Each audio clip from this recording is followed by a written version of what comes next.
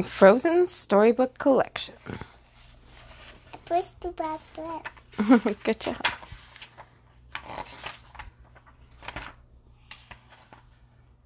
Elsa's Perfect Plan. Queen Elsa sat in her study and thought. Her little sister's birthday was coming up, and Elsa couldn't decide how to celebrate it. She wanted to make the day extra special. It had been years since Anna had a real birthday celebration. I can give Anna a surprise party, Elsa thought. The next morning, Elsa consulted with the household servants, Gerda and Kai. I'll make sure the silverware is ready and the dishes are washed, Gerda offered. And I'll create the menu, Kai said. Perfect, Elsa said. Now I'm free to focus on presents, decorations, and entertainment. Elsa paced the hall. She knew Anna valued friends and family, but how was Elsa going to turn them into a present? She glanced up at a huge painting.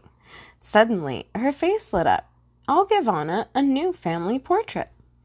Elsa needed to get to town to begin making arrangements. She turned abruptly and crashed right into Anna. Where are you rushing off to? Anna asked. Elsa stammered. I was just going to, the attic? I can help, Anna said. What do you need? Elsa took a deep breath and blurted out the first thing that popped into her mind. String! I really need string. Elsa was worried if she stayed around much longer, she'd ruin the surprise. So she turned and ran, leaving Anna rather perplexed. With Anna occupied looking for string, Elsa hurried to the village. She knew the bakery had to be her first stop.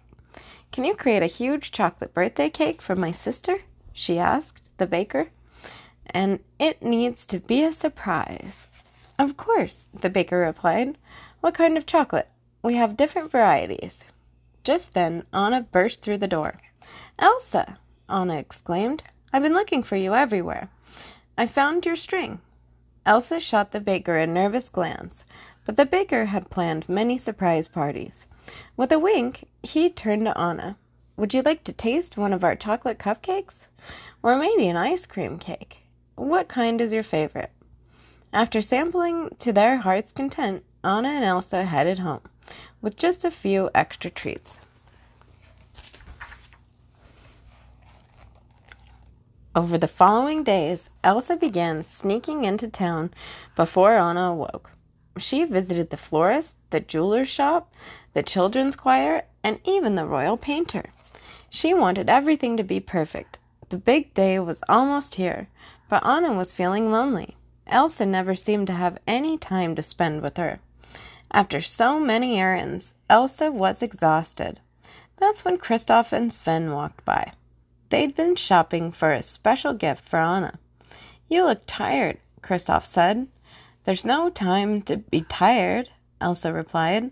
I still need to get the decorations. Don't worry, he said. Leave the decorations to Sven and me.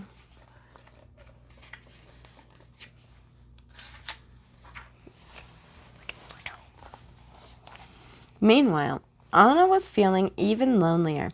It was odd. She knew it was almost her birthday, but as the day got closer, it seemed as if everyone was ignoring her. On the evening before her birthday, Anna sighed as she talked with Olaf. I just want to spend time with Elsa and Kristoff tomorrow. I'd hate for the day to go by without my best friends. Why? What's tomorrow? Olaf asked. It's my Anna paused, then smiled. It's the summer solstice.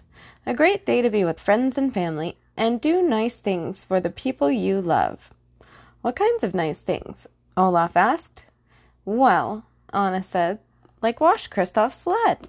Let's do it.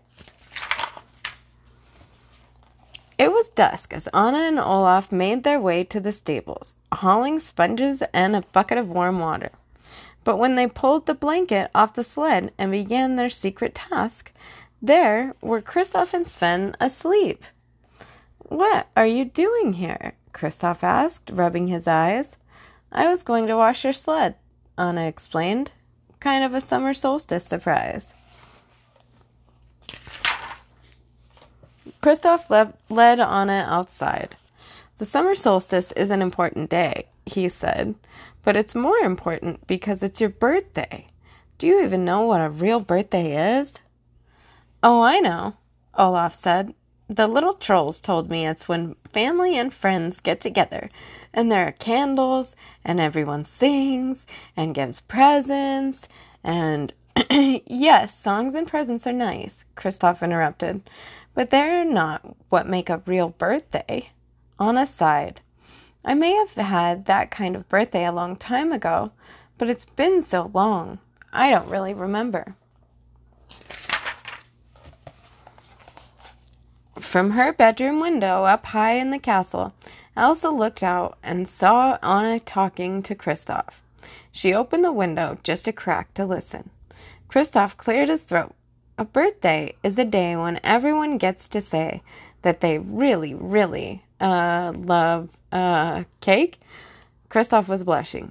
"Well, I do love cake," Anna said. "That really is a great day." Inside the castle... Elsa. That's Elsa. You're right. Inside the castle, Elsa had just a few more presents to wrap. Then she spotted the string she'd had Anna fetch from the attic. A wonderful idea occurred to her. She would use the string to plan a scavenger hunt throughout the kingdom. It would be a great way to spend the day together. Just then there was a light knock at the door. It was Anna. I can't open the door now," Elsa said. She didn't want Anna to see any of the gifts.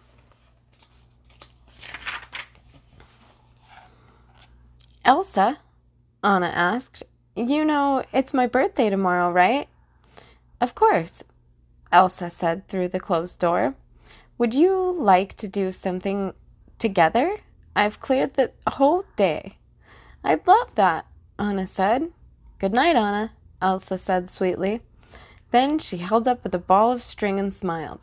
There were only a few hours left until Anna's birthday, and finally Elsa had the perfect plan. The end. No.